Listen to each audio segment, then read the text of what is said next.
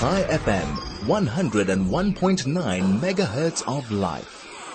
Well, welcome to the show. This is the DL Link Show, where we connect you through insights, information and illumination on 101.9 High FM. I'm Nikki Severini. I am with you until 1 o'clock. And I'm having a great day, and I hope that you are having one too. We know that there's going to be some load shedding. We see numbers rising.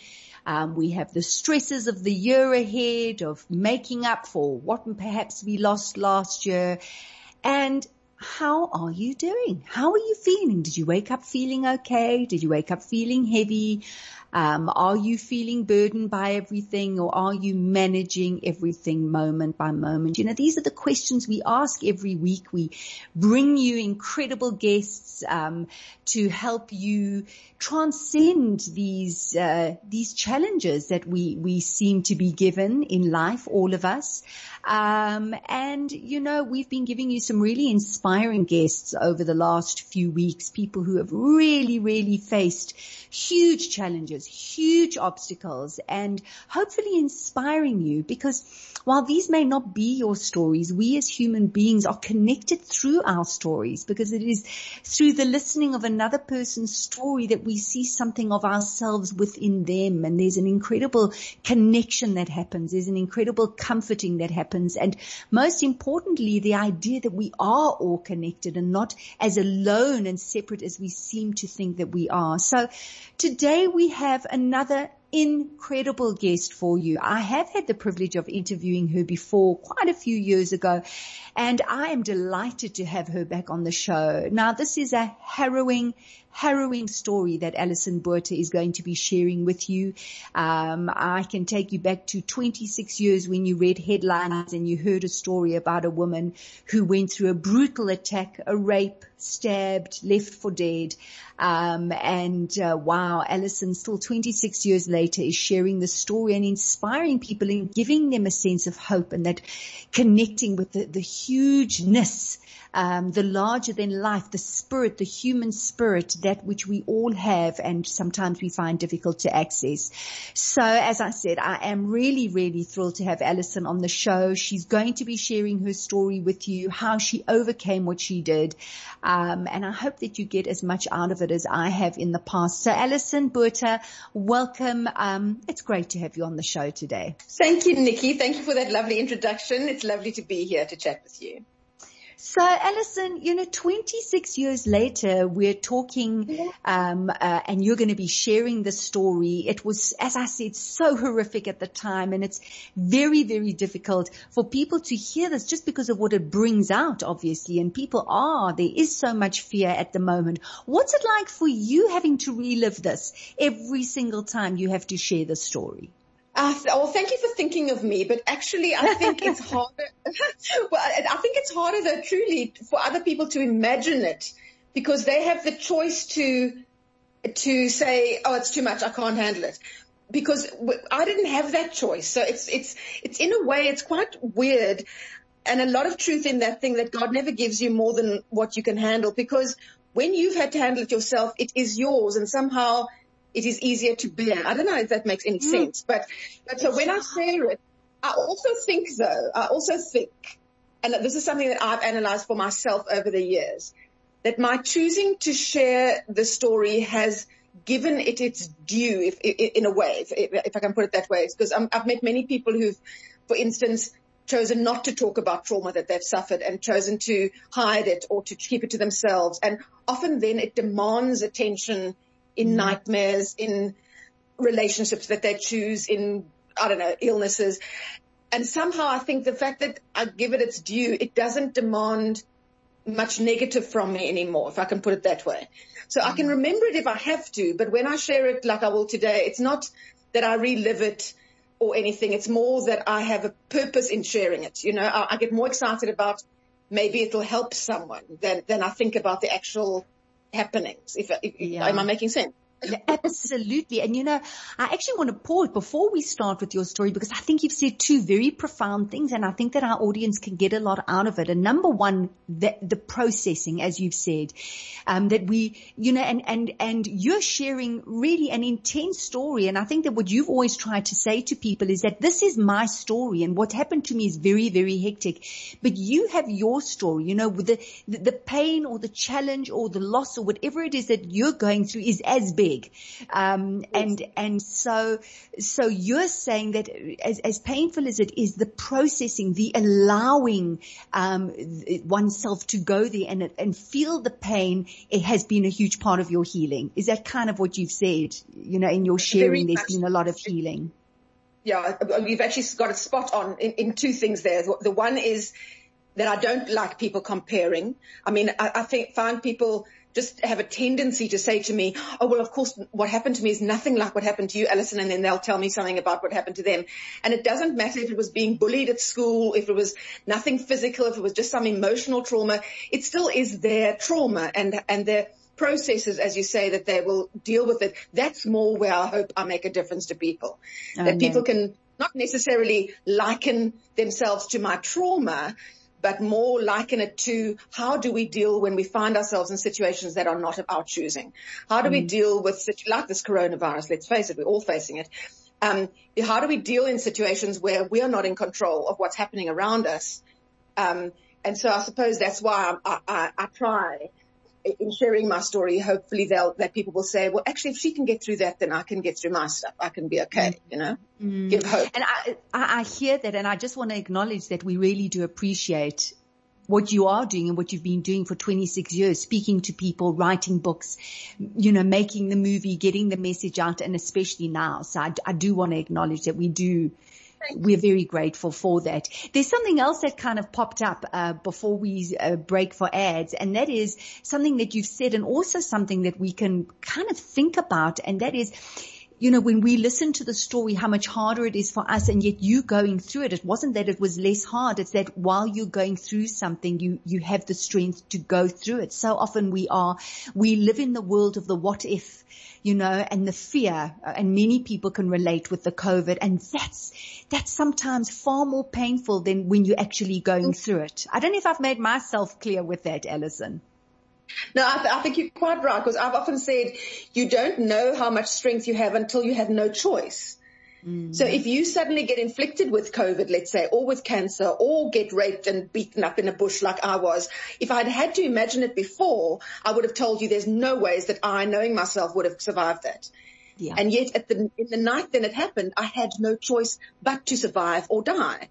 And I chose, fortunately, to survive. And I think that's sometimes we don't know our strength until we have no choice but to rely on our strength. So in a way, not to wish badness on people, but in a way, it's our challenges that actually teach us so much more about what we're capable of. It's our challenges. We should actually, in a way, welcome them to our lives, because they make our lives richer. And certainly I'm grateful for knowing what I'm capable of because of what happened to me. Yeah, quite challenging. But yeah, that's incredible. And I think a very important message, not one we can get our heads around very easily. We're going to take a quick break, Alison. After the break, we're going to go back 26 years to December 1994. Please stay with us. High FM, your station of choice since 2008.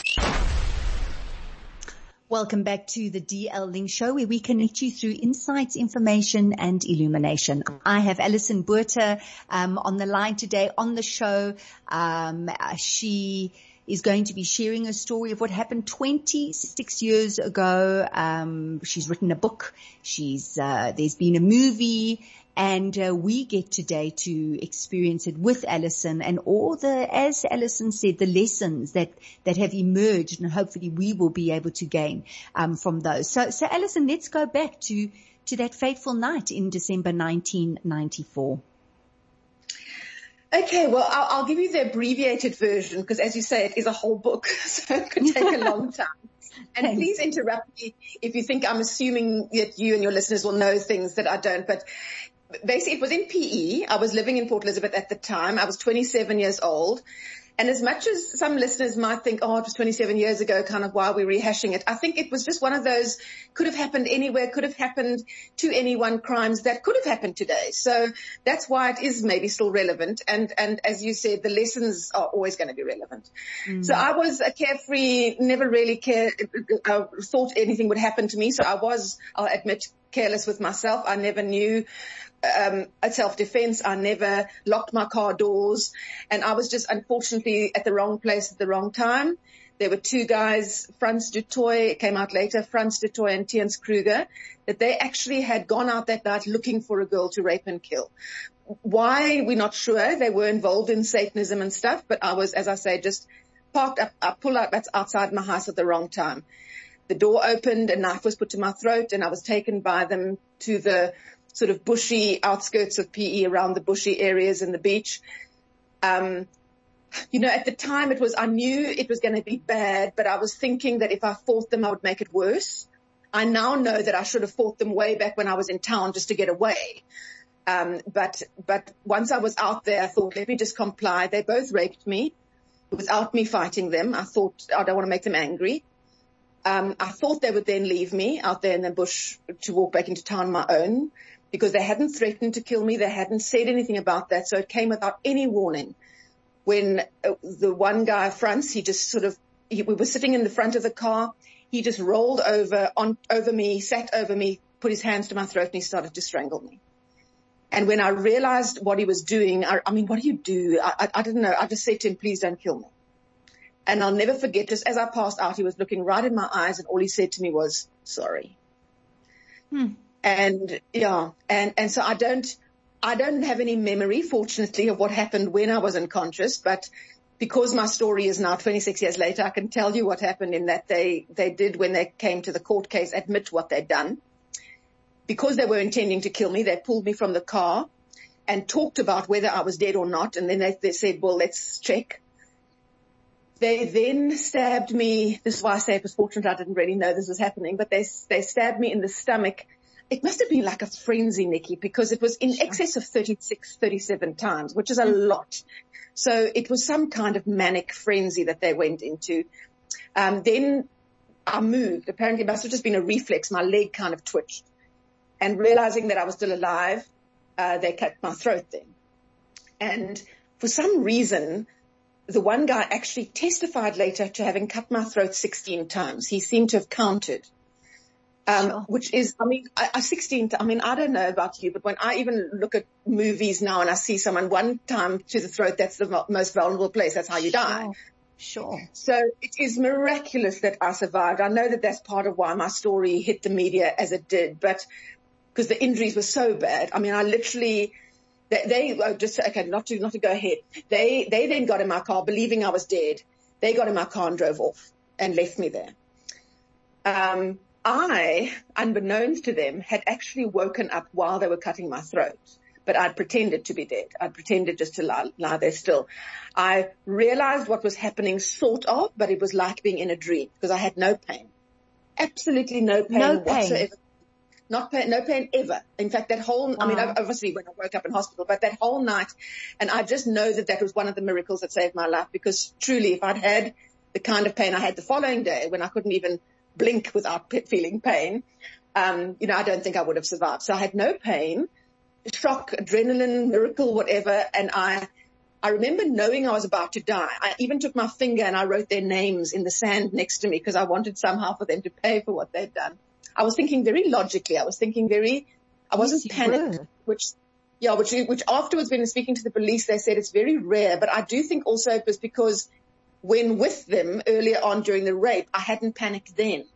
So maybe if I'd been panicking and screaming and fighting them off then, I might have woken up in that same state of panic. But I was very calm, incredibly so. Just not calm because I thought I was going to make it. I was more, I know I'm going to die. I better write their names. I wrote, I love mom, even in the sand. I wanted my mom to know that I thought of her then. Oh. And then I remember lying there thinking, love is an incredible thing when you have the love from someone and love for someone. Because I remember thinking of my mother and thinking to myself, I don't want her to find me like this. It was more It was more for her sake than for my sake. I don't want her to go through losing a daughter like this. And I remember then thinking, let me at least try and crawl. Let me at least try and make it to the road. And I realized only when crawling that I had been stabbed in my tummy because I had no pain. And I woke up only when they were cutting my throat. I know I'm speaking very matter-of-factly, by the way, listeners, about this, but I'm not reliving it. Just know that. Yeah. When I pushed myself up onto my hands and knees, I realized then that I was stabbed quite very badly in my abdomen because everything started coming out. And I won't go into detail, but it was shocking even to me at the time. And I didn't know how to crawl with everything. So I grabbed a shirt that they had fortunately thrown out of the car and landed near me when they'd thrown all my belongings out. And I was able to kind of bundle everything up in the shirt, hold it to my tummy with one hand and crawl then with the other, which was obviously difficult and awkward, and I was getting weaker, and I probably made it 5 meters, and then I collapsed. And that was when, again, thinking of my mom, I thought, now she'll know. Now I've moved now kind of 5 meters. Now she'll know that I was alive and I was struggling, and what will I go through? You know those horrible things of not knowing what a loved one's last moments were like, and now she'll know that I was struggling. So now I've got no choice. I thought to myself, I have to keep going. Sure. I also remember, and this has only come to me later, Nikki, and people must understand this, that I didn't realize all of these things then.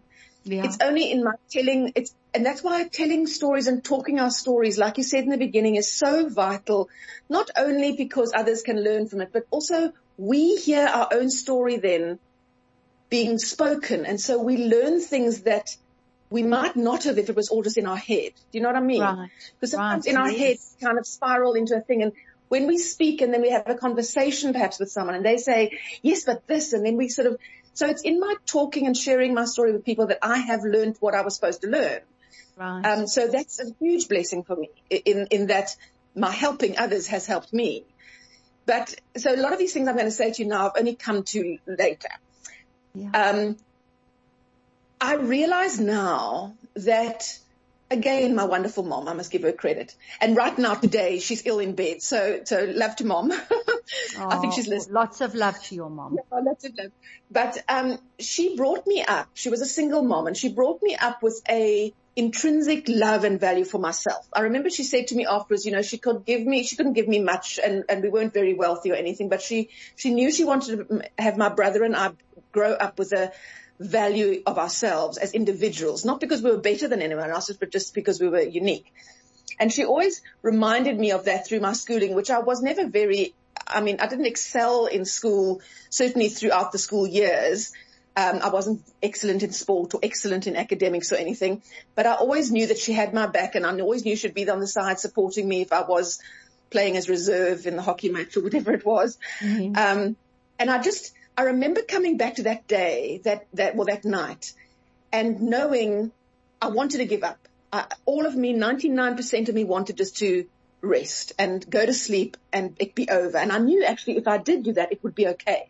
Somehow there was a sense of, not judgment, but a sense of knowing it would be all right if I died, but also knowing that I was worth fighting for, if I can put it that way. And that was in me from before. And this is why, I share this particular lesson with people, is to instill that value of themselves in our children. Have it in ourselves. Give them that example that you value yourself. Not that, mommy thinks I'm special. They must know it, so that when they're alone and they're about to get in a car with a drunk driver, they're alone, they're about to have sex for the first time, they whatever the things are that you want them, you wish you were there to tell them what to do, that your children will choose the right thing because they are worth choosing the right thing for. So they value themselves enough, they're worth it to make the right decisions, to say no. And that's in those kind of examples. But then, of course, when facing with huge traumas, now this is our children, us, it's all people. When we face these traumas and things that happen that are not of our choosing, what we do control is our value of ourselves. And if we've built and nurtured and just, we are each unique. Let's face it. Each one of our billions of people who've lived on this planet, we are each completely unique from each other. Mm-hmm. And that makes us valuable. And if we just understand ourselves and know ourselves and love all the things that make us different, if we have that kind of essence in ourselves, when we're facing difficult times, we will fight through them because we'll be worth it. We give up when we're not worth it, when it wasn't worth fighting for. And so that's just yes, value other people, love other people, be good to other people, all of that. But loving ourselves is an incredibly powerful foundation to stand on and move through life on. And that's something that I urge parents, and I certainly have highlighted for my own parenting, that I want to give to my children as much as my mom gave to me. It's beautiful, Alison. It's beautiful. We stress, achieving and doing and like a lot of doing. And here you're saying, just turn that focus inward and learn to appreciate and love the self. And beautiful. I love that. Because we don't know. We can't prepare anyone, Nikki. We can't prepare ourselves.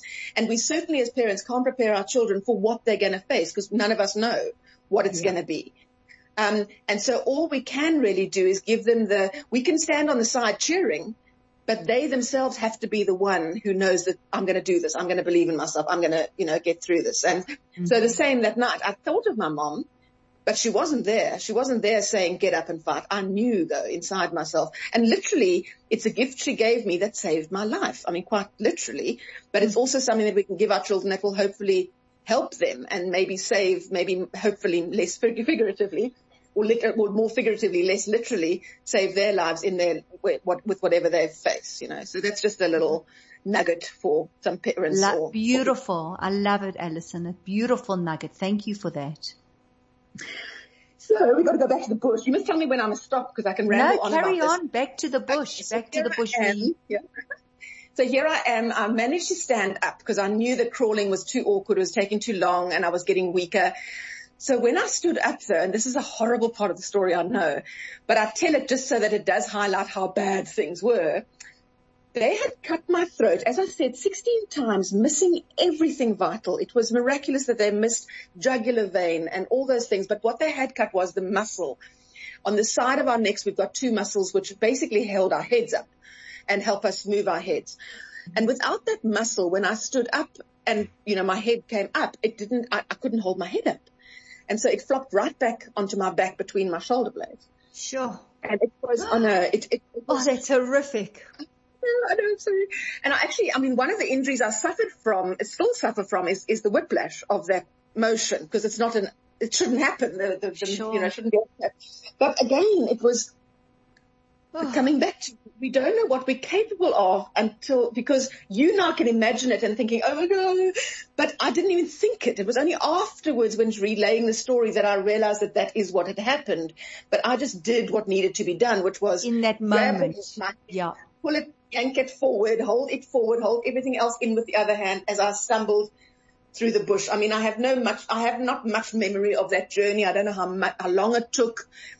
I remember falling many times. The feeling that I had, the two overwhelming feelings that I had at that time was frustration of not being able to keep upright and moving because I kept on falling and stumbling.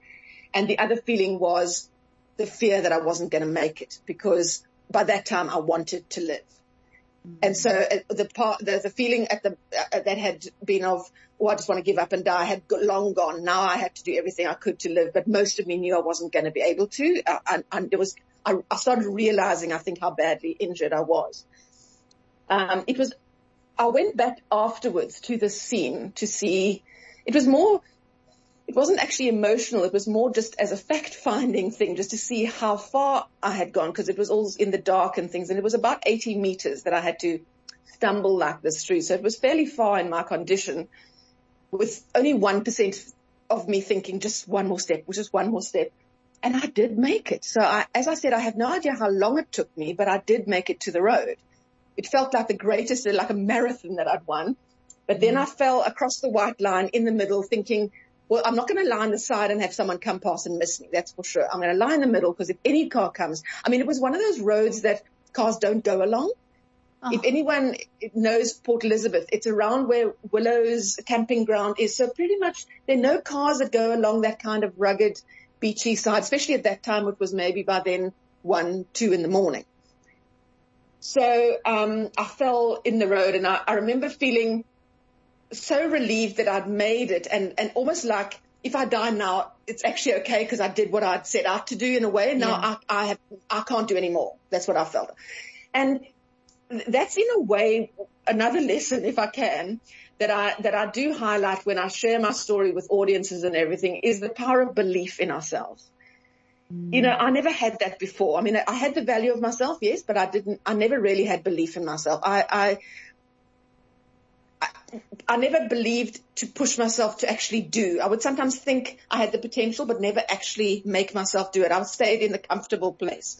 And I think many of us do in our lives until we have no choice, when we then suddenly realize, oh, this is what I'm capable of. And my deep, passionate urging to anyone listening who has a desire to do anything, whatever it might be, is to just do it, to not wait, because we don't know if we're going to get second chances. I didn't know if I was going to live. You don't know if you're going to have a moment in your life where you suddenly realize what you should have been doing. It might be a moment when it's suddenly over and you have no second chance. And I don't want to be one of those people who dies and realizes what I could or should have been doing, because the only limit we have really on ourselves is the one that we put it on ourselves. So there are, belief. I realized that night that if I could make that journey, where 99% of me during that journey knew every time I fell, I just wanted to stay down. I didn't want to have to get up again. But there was that stubborn 1% that said, just another step, one more time, get up one more time, keep going, maybe you'll make it. So essentially my little realization to myself afterwards is that all I actually need is 1% of myself saying, do it. Just do it. 1% of yourself just saying, do it. Sure, Alison. 100% believing. We're going to take a break. Yes, I'm so sorry to interrupt you. We're going to take a quick ad break, but it's very powerful. Even if it's just the 1% pushing you, believing and going beyond, the self-limiting thoughts and beliefs that we have. Incredibly powerful. A quick break, Alison. Stay right where you are. We're coming back. High FM, 101.9 megahertz of life.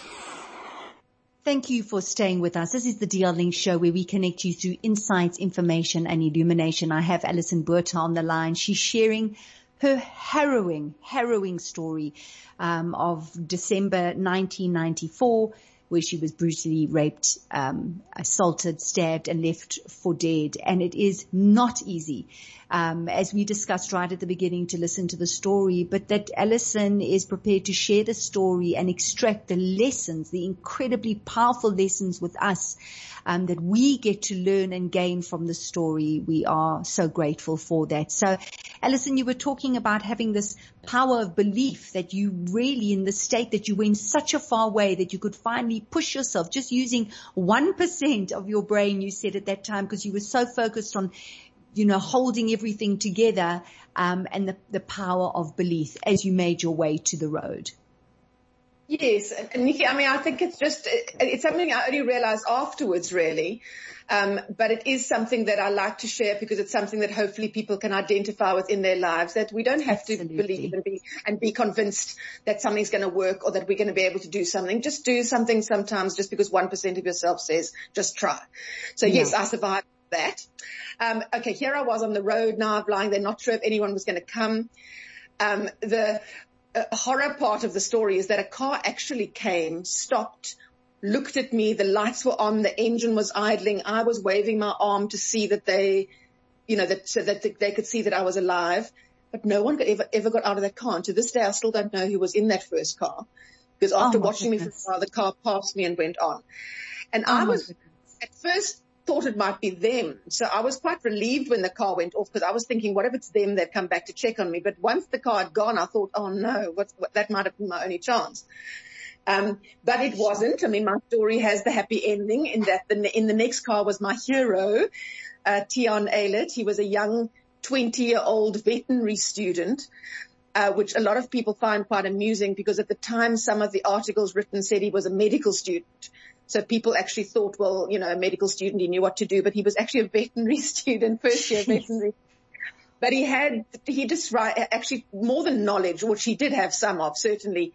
He was just calm. He kept me calm. He kept his friends telling them what to do. I mean, it was in 1994. There were no cell phones. One of them had a cell phone, but they had to drive to get signal to phone for the ambulance. So it took a while. The ambulance eventually got to us and they got me to the hospital. Miraculously, that's why I say I know the Lord meant me to live that night, because there was a doctor on call who was actually specialized in thoracic surgery, which is surgery to the throat so he was able to repair the injuries. Still, I must be honest, even though they repaired me and I lived through the surgery, they weren't sure for a few weeks after whether I would live or die because of the risk of my throat closing up. Yeah. But maybe the biggest miracle of all is in my healing, because not only did I survive, but I've healed remarkably well. I mean, I was out of hospital after a few weeks. I had a lot of after surgery and having to go back to hospital, but my healing has been to the point that I don't suffer now, apart from headaches and scarring and small things. I mean, in no way do I suffer in huge way from the injuries that I sustained that night. So my healing has been massive.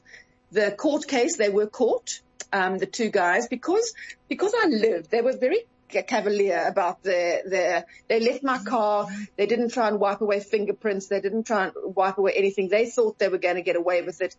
They actually thought they would go and find another girl to rape and kill and throw her off a bridge and go on a rampage towards Cape Town. Sort of, they were going to throw her off the bridge to Jeffreys Bay. They were going to go. It was some mad spree that they could go.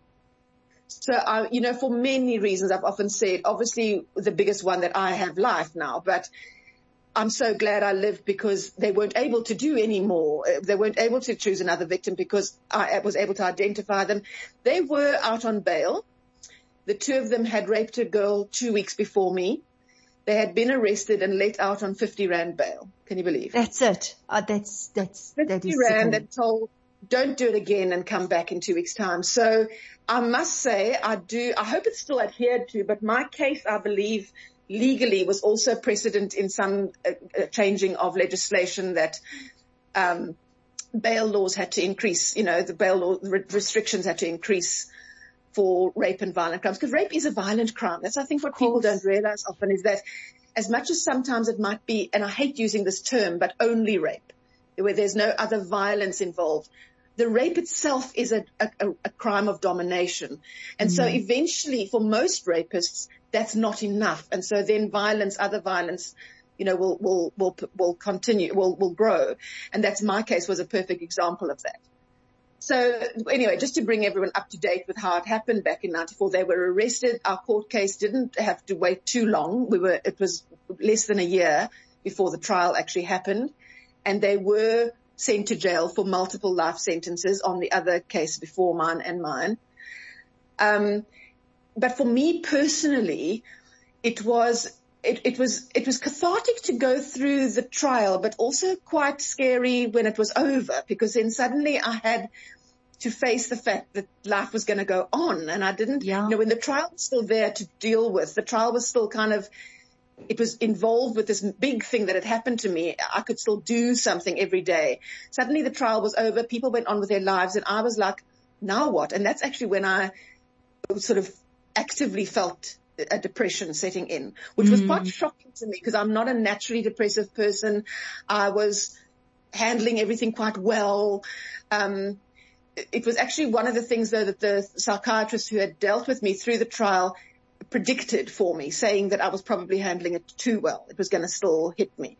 And in a way now, looking back, I'm glad. I think we can only feel true joy when we felt true pain. We can only feel full contentment when we felt despair. I think that the downside of the depression and the feeling completely lost and where's my life going was necessary in a way for me to rise again, if I can put it. I mean, I don't know, that sounds very poetic, but that's kind of where it came from, because I remember sitting at home one day and I was being very damaging to myself. I can admit it now. I was choosing to make the wrong choices when people would phone to invite me out, and shame my friends never gave up on me, but I just said no. not interested, not coming, not going to that bride, don't come and visit me, don't. So I was shutting myself off. And I remember sitting down one day after an umpteenth phone call, and I just said no to a bride. And I sat down and I said to myself, why did I say this to myself? Because no one was going to do it. Everyone was so kind and so careful around me. But I said to myself, why did you fight so hard to live, Alison? You know, that night you fought so hard through everything against you to live, and yet you're living your life like this. Is this what you fought for? And it was something that no one else, like I said, would have dared, because it's harsh to ask yourself that when you know, at the time I had every right to feel this way, and do you know what I've been through, and all the things that we normally have. You know, we go through a difficult time, and then we almost feel that we deserve to feel sorry for ourselves. We deserve to feel depressed because we've suffered. Of course. And I do think it's necessary, but for a time, Nikki. That's I think what I got for myself is that it has a time, because it's not powerful, it's not empowering, it wasn't helping me, and it certainly wasn't what's the word? But it wasn't giving any credit to the fight that I'd made and lived through that night. And I think that was when I kind of slowly made myself decide that I was going to make different choices. It wasn't easy. It was not easy. It was hard to say yes to the next call that came for a braai or whatever it was. It was hard to start socializing again. I didn't want to go. Sometimes I'd go just for an hour and then come home again. But it made me feel at least that I was trying to get, and that's slowly how I kind of got back to living a normal life. And I think what people also often want to ask me, and I'm just answering one of the questions that I'm probably asked most often, is, are you over what happened to you? I don't think Alison, we're going to take a very quick break, and then we've probably got about a minute after the break. So time has flown. You're such an amazing storyteller. Quick break. We'll be right back. High FM, 101.9 megahertz of life. The DL Link Show on 101.9 High FM. I have Alison Botha on the line. Alison, we have 1 minute left, and you know, it's such what a story you've shared, so many nuggets, so many gems that you've shared with us. One thing, just 1 minute, for those people who are listening and who are feeling overwhelmed by what's happening, highly anxious or depressed, feeling hopeless, it's too much to bear. From someone who's had that experience, and really we have a minute to go, what would you like to share with them?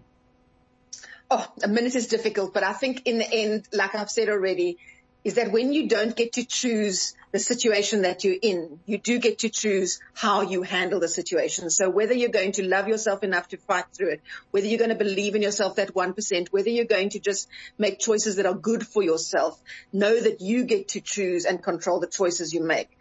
I think it's just one of those things that you're never going to get over the things that happen to you. They change us. I've grown from what happened to me, but I've got to love the new me because of what happened to me. Well, Alison, I wish we had another hour with you. As I said, so many lessons, such an extraordinary storyteller. Of course, you have the book, I Have Life, Alison's Journey. And also, I know that you can rent the movie. It's called Alison, and it's an incredible movie. Alison narrates a little bit, then there's the acting. Alison, thank you for joining us. Thank you for sharing the story. And may you continue to share your wisdom and insights with the world. We greatly appreciate it. Thank you. Thank you, Nikki. And just if people want to get hold of me on Facebook, Alison Inspirational Speaker, they can also get the book or the movie from me there. You are a darling. Thank you so much. Alison Botha here for you on the DL Link on 101.9 High FM. So inspiring. I hope you got as much out of that as I did.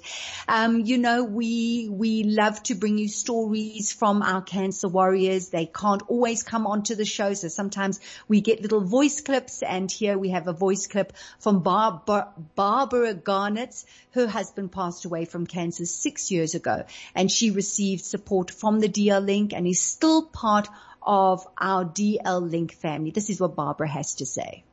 Hi, Gabby and DL Link. Just a message from Barbara Garnett to thank you for all your loyal support, especially during my husband's illness with cancer. He did pass away 5 years ago. Your Zoom with Linda on a Tuesday, Avi, is my best. of your Zooms have been amazing. Thanks once again. May you go from strength to strength. Lots of love, Barbara Garnett. Thank you so much, Barbara. And Barbara, talking about the Zoom events, of course, the DL Link putting a whole lot of events with the doors being closed, but the windows still being open. So I do encourage you to go to the website, thedllink.co.za, and look at all of the upcoming events, things that are happening. Also, we haven't been able to podcast the last few shows. I'm hoping we're going to be podcasting soon. So you can go to the Chai FM website, look at the podcasts, just put Thursday and the podcast should come up. I thank you so much for tuning in this Thursday. We're all in this together, and if we can just take little bits from other people's experiences and actively apply them and be very conscious of how we're thinking, who we are in the moment, we can all get through this together. So from me, Nikki Seberini, until next week, do take care. Bye-bye. Chai FM, your station of choice since 2008.